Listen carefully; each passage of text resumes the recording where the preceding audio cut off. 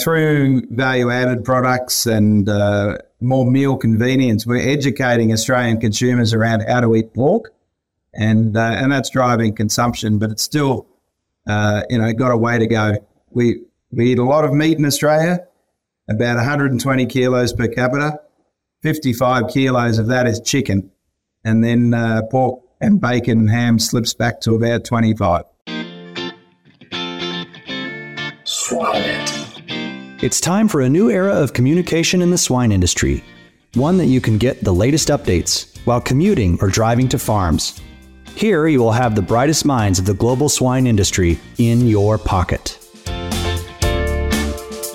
We want to thank the innovative companies and products whose support and trust make this podcast possible. Swine management to the next level. Cloudfarms.com. Evonik Animal Nutrition. We are sciencing the global food challenge. Healthy Farms by BioVerse, your manure management experts. MS Gold, the best hygiene products in livestock farming. Feed flow is changing the way the swine industry sees feed. As the world's only on-pipe feed sensor, Feed Flow tells you exactly how much feed is being delivered to your animals, so you can be sure that every pig in your barn is well fed and growing. With industry-leading precision and up-to-the-minute real-time data and alerts, Feed Flow is a simple and affordable way to improve production outcomes across your organization. Feed is too expensive to ignore. Try Feed Flow today.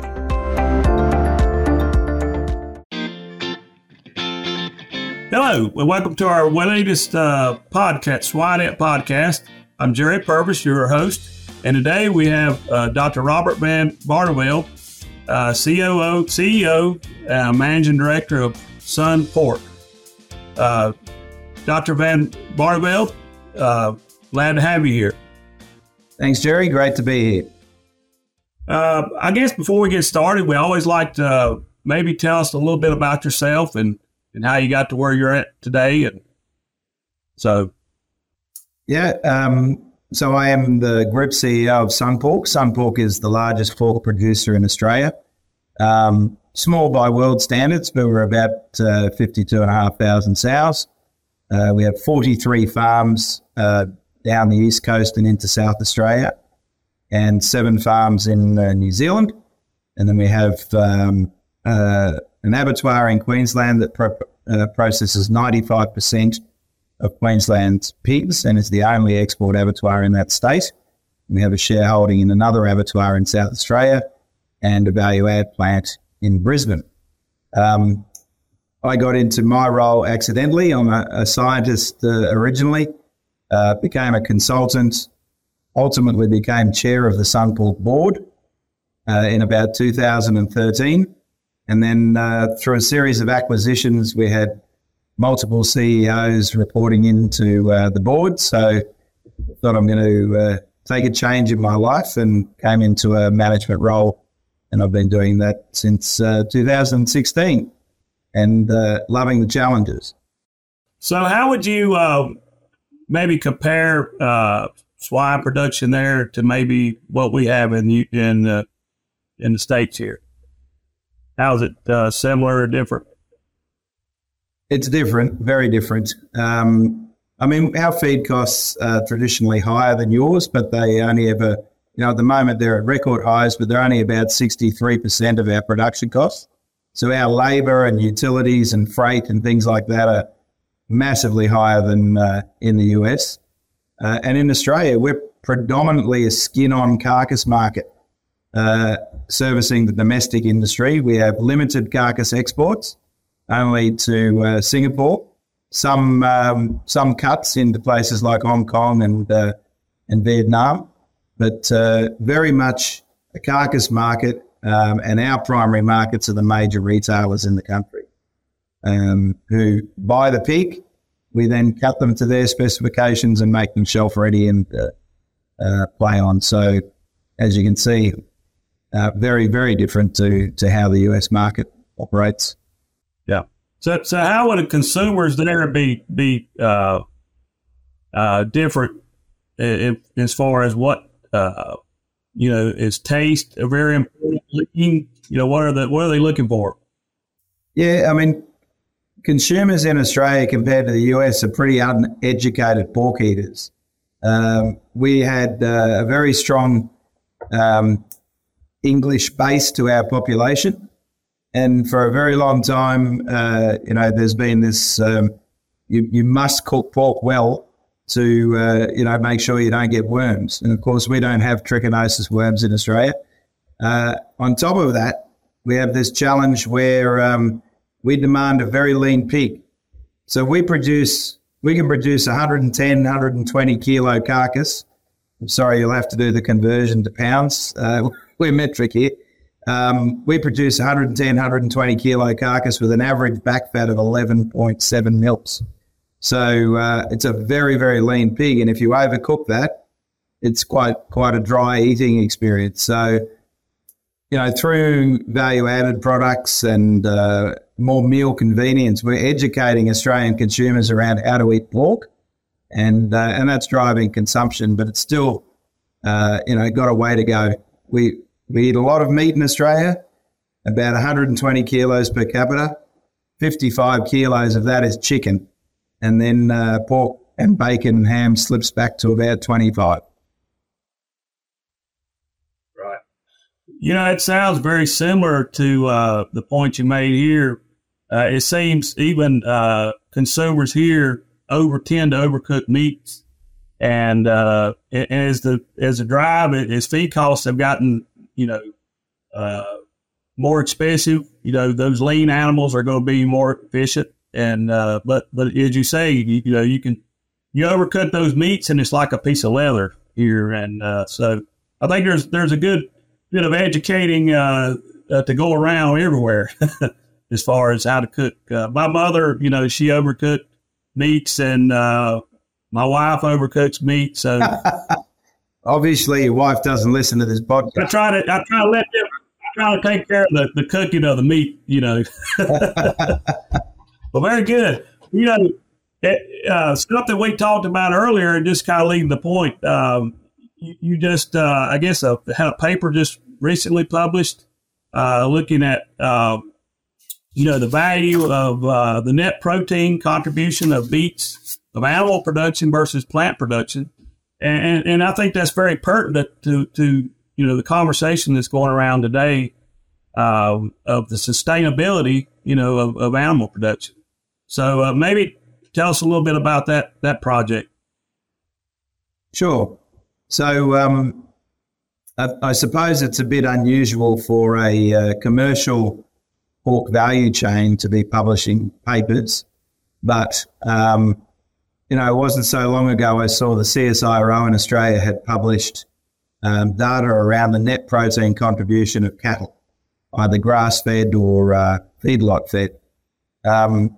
And I thought, this is important to the debate because our detractors very often talk about, livestock consuming food that could otherwise be directly consumed by humans. And we know that's just not true.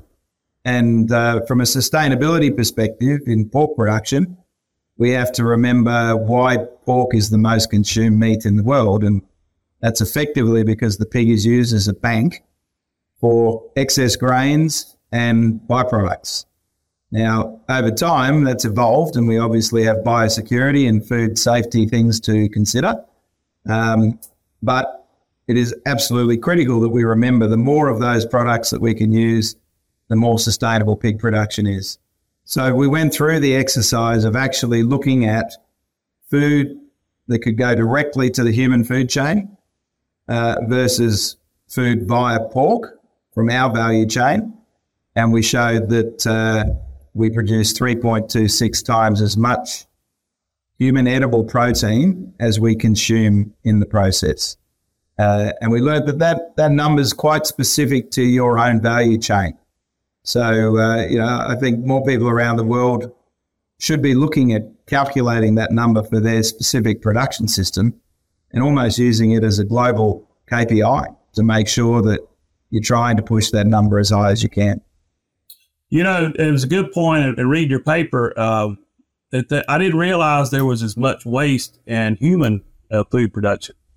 As bread, white bread is like 70%, is all the, so it's not very inefficient. And we were all, the animal production or even feed mills, all that started as we became consumers of waste streams. And so a very good point that I think a lot of people miss when they look at maybe the greenhouse emissions, how we impact our environment. Absolutely. And when you look at processing, it's just, if you look at it on an energy basis, it's incredibly inefficient between the paddock and a plant-based component reaching a human, even via an animal. And a lot of these people, when they talk about carbon contributions, etc., are only looking at scope 1 and 2 emissions. They do not look at scope 3 very often, which is where they need to account for all the byproducts they're not using. And you add them in, and these apparently low carbon emitting foods are actually very large contributors when you take the bits that don't make the human plate.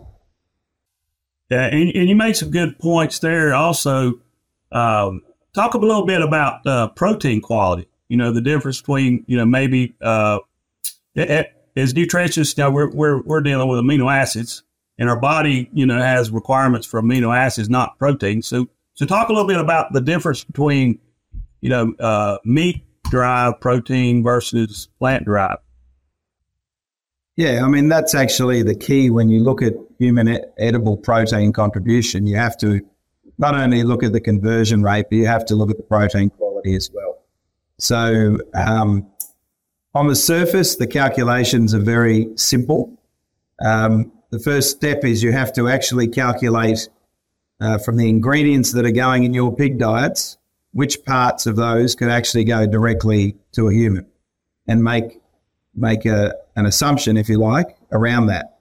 The reality is you could take a downgraded moldy wheat crop, and in theory, you could eat that if you're a human. The reality is it's never going to make any kind of milling process. It will go to waste, and stock feed is the only part. With oilseed meals, a lot of people argue, particularly with soy, that they're grown as much for the meal as they are for the oil. But particularly in the US, where demand for oilseeds oils is going through the roof around sustainable aviation fuel metrics, etc., you're going to be ending up with a lot of soybean meal that doesn't have a home. So something's going to have to eat that. So you make those judgments on all of your ingredients. You work out the efficiency of conversion on a protein to protein basis. And then you start looking at amino acid quality.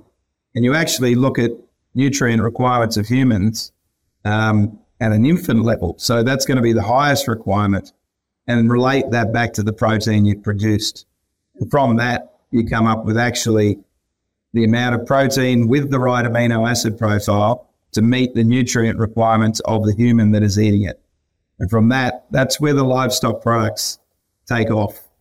And unfortunately, again, some of our detractors don't take that important step of calculating what you actually need from an amino acid perspective from the food you're eating. All they do is look at crude protein.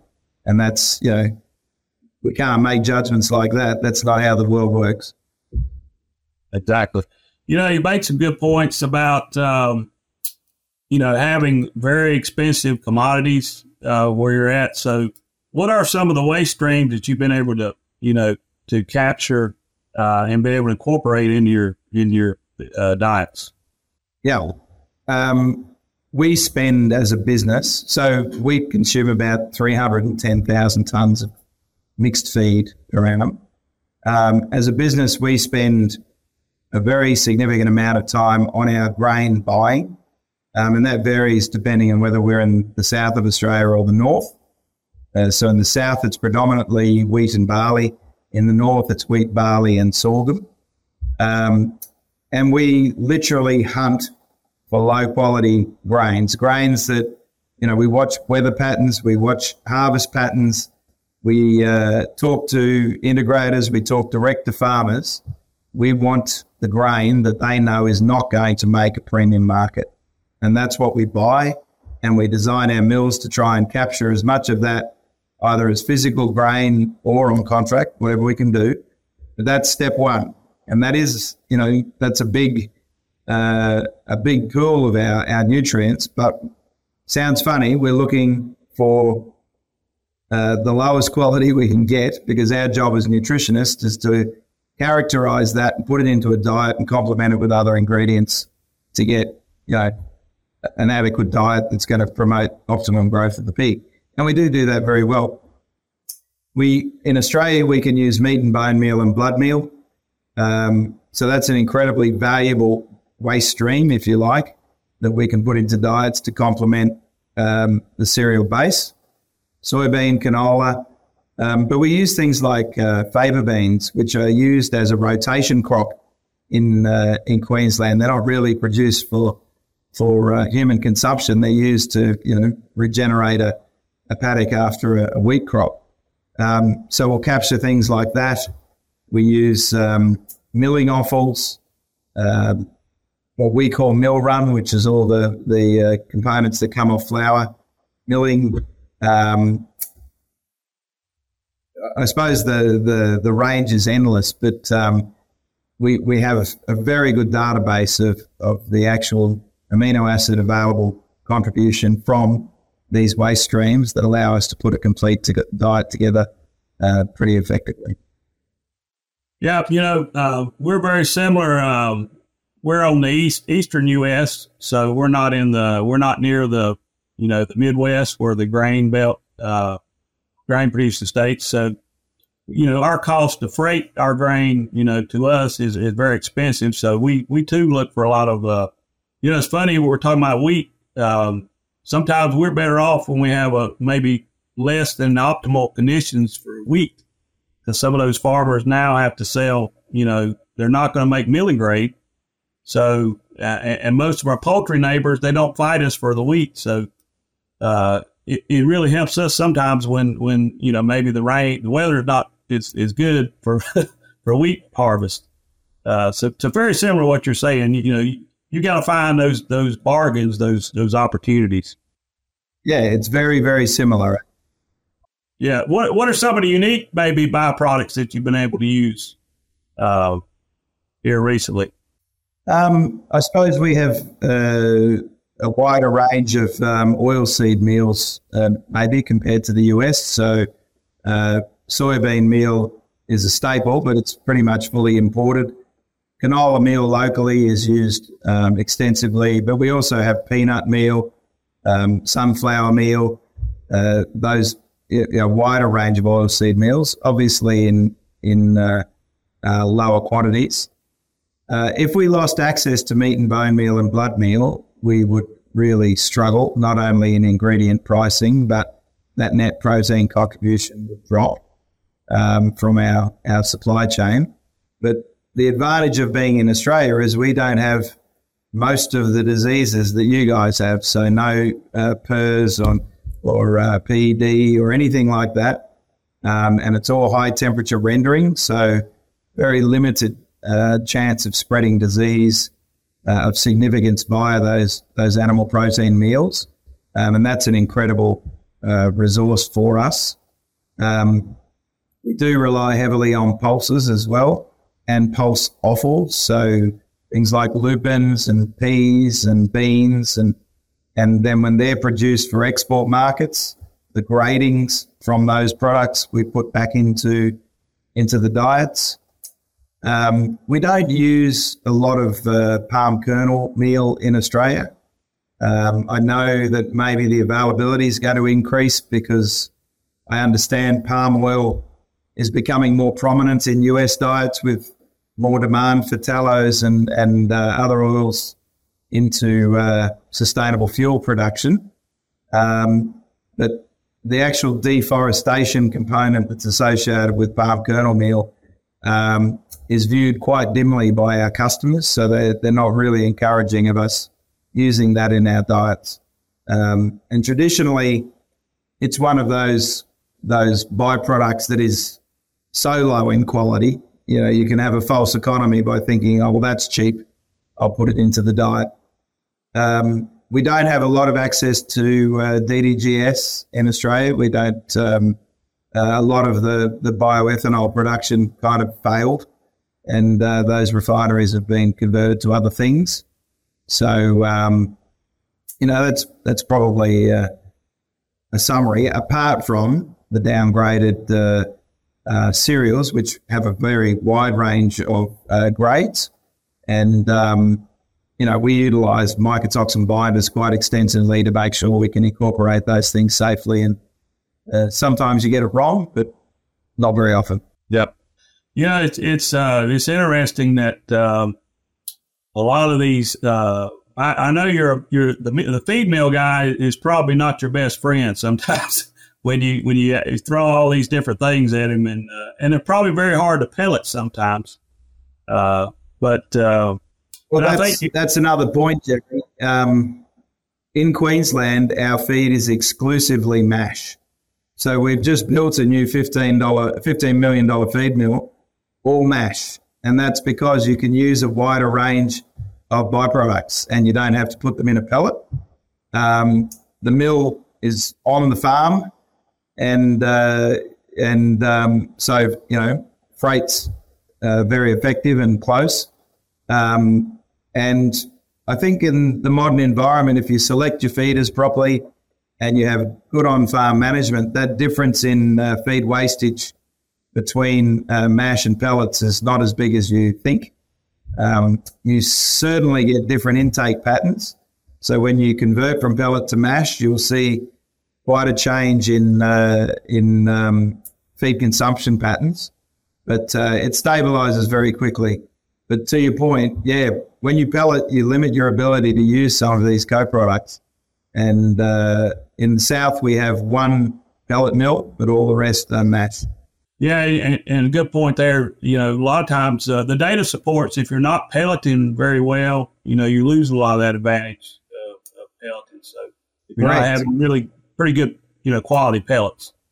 So that's the thing. And particularly with sorghum-based diets, Jerry, they pellet very differently to wheat and barley, and you can pretty much get powder at the end. So why did you bother? Exactly. Yeah, we use a lot of wheat. Wheat kind of covers a lot of sins. You can get great pellets. So that's something that we typically try to keep in the diets as well. So what do you, how do we educate people? It seems like, here's the truth and there's a lot of myths out there. How do we educate people, what we're saying today and get that word out? Yeah. It's a very good question, Jerry, and I don't have all the answers. What do you got? 7 billion people in the world, and most of them get to eat 3 times a day. They don't know very much about what goes in their mouths. And for something that's so important to us, there are a lot of people that can get away with saying anything. First step is to, as we've done, you publish it so you can say, I've got peer-reviewed publication with my data. Where's yours? The second thing around messaging is, as pig farmers, livestock producers, people are always going to assume that we're too defensive. So we have to humanize this message, talk about the fundamentals of pig production, and sometimes we have to reflect on the way we produce pigs. If it's just things that could go straight into the human food chain, being driven in to produce as much meat on the other side without a lot of thought about why we're producing all that meat and where it's going to go, it's a less compelling argument. We're small enough in Australia to, it is worldwide, we're boutique, let's face it. Even though there's a lot of infrastructure in producing that, we can be quite detailed in what's going into our diets and maybe can get a bit more traction on how that all fits into the overall human food supply chain. But I think, so I don't have answers on how to have effective messaging. I think conversations like this are important, get the concept into people's minds. The most important thing is we just have to start talking about it. We've been very, very bad at getting our message out there. The reason lots of people can say anything they like about livestock production is because nobody's providing an alternative debate. Exactly. You know, I was thinking, we have a daunting task to feed the world, and we've got a double production by, 2050? And so it's going to be, we've got to figure out how to use these resources wisely. And I think, just having a conversation that maybe we're not, we're not as inefficient as a lot of people realize.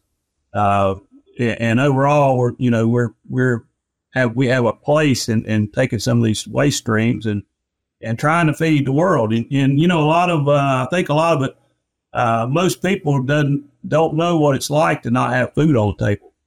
And so, not many, certainly in the Western world, very few people are hungry, number one. Secondly, most of them live in the city and food's just, on the corner.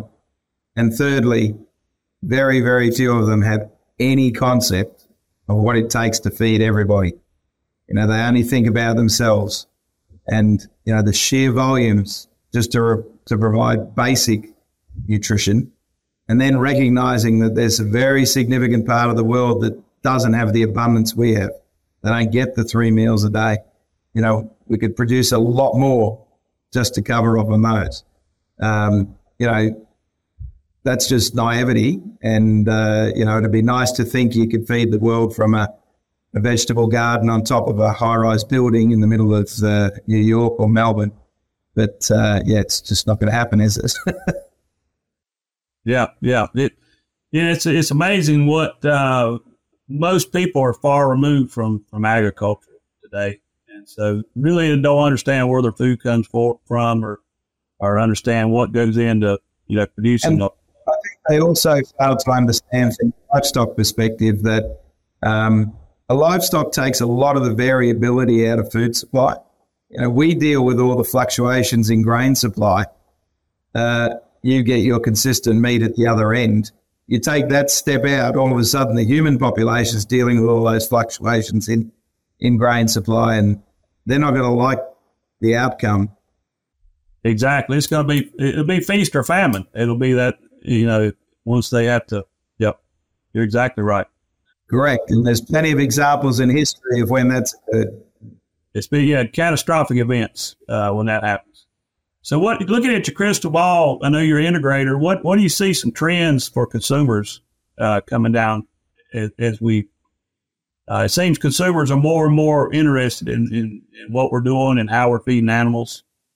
What do you see are some trends for maybe, you talked about lean meat. You think that's, we're going to move toward maybe something that's a little more easier or forgiving, in cooking, or what do you think? Another good question. The taste still wins with the consumer. So you need a product that tastes great and presents well and does that every time. And so we have a bit of a challenge there, certainly in Australia, because we are so lean and we have very low levels of intramuscular fat. So that's something we need to address, because by default, if we get that right, that will drive more consumption. So taste is still critical, and we as an industry have some room to improve. The second one is convenience. That will increase. People want more convenience. It's a balance between ready meals versus cook at home. I think that's, still a growing market, but the convenience will continue to increase. You are correct. People say they want to know more about where their food's coming from, and they say they will pay more for different welfare standards and production systems. The reality is they don't. They'll tell you what you want to hear in a survey, but when it comes to spending the money, the opposite prevails. And, we had some good examples of that in different countries during COVID. In New Zealand, the supermarkets were moving very quickly towards what they call free farm. So that's outdoor bred and grown in large shelters on straw, all free range. That's where they were heading. And then when COVID hit, they kind of went totally the other way, because it became very clear people wanted primal cuts, roasts, cost-effective ways of feeding their entire family, and the provenance component of it just fell by the wayside. So, that's important to remember. And I think, too, we have to remember as an industry, and I think we need a united front here. People will say what they think they want. They don't know how we produce pigs. They don't know what a good production system looks like. We have to be cautious never to promote welfare use that as a marketing tool. If something is genuinely better welfare, then everybody in the industry has an obligation to adopt it. You should not be saying this is a higher welfare product than this one. You can say this is a different production system that has different attributes, and let people make a choice on that basis. But if something is genuinely better welfare, then we need to, as a whole industry, adopt it and keep that standard across the board, and do that as a basic obligation as livestock producers, rather than use it as a marketing tool.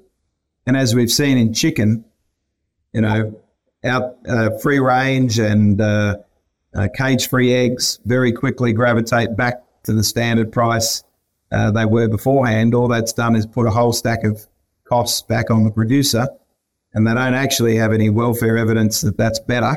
It's just that the retailers have said that production system is what we think our consumers want, so that's now our standard. Yeah, I think it's a good point. The science should be driving these welfare. If we find better welfare, we're morally and ethically, should adopt these practices across the board, no doubt. And those animals are more productive. When we have an animal that is happier, and we can improve their way of life, they're going to be more productive. So it behooves us to do that as well. All right. Well, very good. And one last question. It seems it's kind of on that point. Some of these new niche markets are kind of driving, taking away their opportunity to use some of these byproducts. The ones the all veg products, what have you, that they eliminate a lot of these byproducts that we have. So it's kind of like we're going in opposite directions as far as trying to be sustainable, but at the same token, trying to meet, a standard that consumers think, it means something. So what are your thoughts about some of those? I think let's go back to where we started. Don't forget why pork production is the most consumed meat in the world. Think about the role of the pig in our food chain. If you want to start manipulating that, you're devaluing the pig. You're devaluing the contribution it makes to the food chain. And that's not sustainable. It's a marketing ploy that's only going to appeal to a very small number of the consumers. And I think the biggest issue for me with that is if you have a good nutritionist, those diets are going to have zero impact on the final quality of the product unless you're specifically manipulating a fatty acid component that is discernibly different from a flavor profile. Then it's going to have zero impact whatsoever. And if you're in countries like the US and a lot of the fat comes off, well, you're wasting your time. But I think we've got to be really cautious of those type of marketing ploys because they detract from the value of the animal as a food source. And that comes back to what we're talking about. You will lower your net protein contribution if you do that.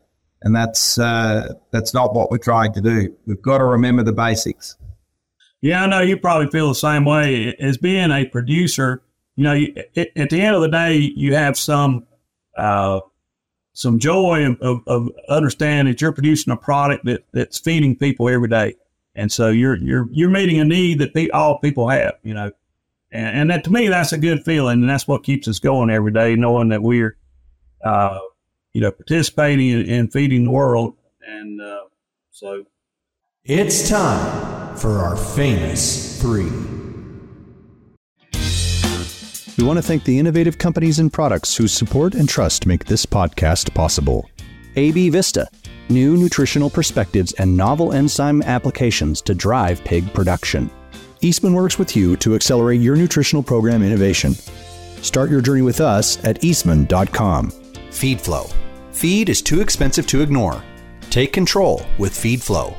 Adiseo is a worldwide leader in animal nutrition, providing nutritional solutions and services which fuel predictable profits. A worldwide leader in animal nutrition, Adiseo's portfolio of products includes methionine, the full range of vitamins, enzymes, organic selenium, probiotics, mycotoxin management strategies, and palatability products. With such a diverse offering, Adiseo supports its customers with a broad range of expertise, tools, and services to help them maintain a competitive advantage. Adiseo, fueling predictable profits. To learn more, visit Adiseo at www.adiseo.com. Very good. Well, we're kind of at the end. They always we got a couple questions, 3 questions. I want to ask you, what is your favorite resource? And it doesn't have to be about pigs. It can be, nonfiction. What book or resource do you, maybe are you reading now, or what's your favorite? I thought about this a lot, Jerry. I didn't come up with a sensible answer. I read a lot, but normally business magazines. The actual resource that I get the most out of in my role is the Harvard Business Review. So, that comes through every couple of months, and I read it from cover to cover. And I'm fortunate to be going to the Harvard Agribusiness Roundtable in Boston in January. I'm really, really looking forward to that. But I find that that resource from a business perspective is probably the one I gravitate to the most and look forward to reading the most. Very good. And who would you say maybe was the most influential person in your life, or that you can think of that had the most impact to get you where you are today, or who would be somebody? I've been around long enough to have had the privilege of meeting some fantastic members of the pork industry. Probably no doubt my PhD supervisor, Ted Batterham, was the most influential person. He really took me under his wing and taught me he gave me a really tremendous scientific grounding. It was very unfortunate he died when he was only 49. So, I've certainly outlived him, but he really set me up. And when he passed away, it kind of opened a lot of doors for me because I was seen as his protege, and I'd say that accelerated my career significantly. Unfortunately, he wasn't there to share it, but he was very much a pivotal person in my life and career. Very good. Very good. And last, what would be some key traits that you think successful people have in our industry? What are some key things or abilities that mark a successful person or business? Yeah, I think working in agriculture, you tend to come across fewer egos than you do working in other industries, and I think that's a good start. I think also in agriculture, people understand the value of a hard day's work and really know what a hard day's work is. And when you're in agriculture, you love the industry you're in and you commit your life to it. Modern life today is, a lot of 20 to 30-year-olds are going to have 7 careers, not 7 jobs. I think while you learn new skills, your contribution is much less than people that have, had a long-term commitment to an industry and as you said, have a passion for feeding people and really understand the fundamentals of why they're in the business they're in. So they're the traits: persistence, hard work, and the down to earth. I reckon make agriculture a fantastic industry to work in. And I could attest to what you're saying too. It seemed like people in agriculture have commonality. Doesn't matter where they're at. Across the world, we have the same. I would say same traits. Here suffice for what you're saying there. So very good. I mean, it's we're all. You never find that person in ag that's generally not a hardworking person or that's not had to face hardships and try to overcome issues, and it just makes for a really resilient person, and if they're going to be successful, there's going to be a lot of ups and downs, but at the end of the day, we live to fight another battle. That's what we do. Yeah, I think you've summed it up nicely, and lucky we have those people, because we'll all be pretty hungry without them. That's right. All right, very good. Well, enjoyed talking with you today, and we'll look forward to hearing more from you. Thanks, Jerry. Pleasure to be here.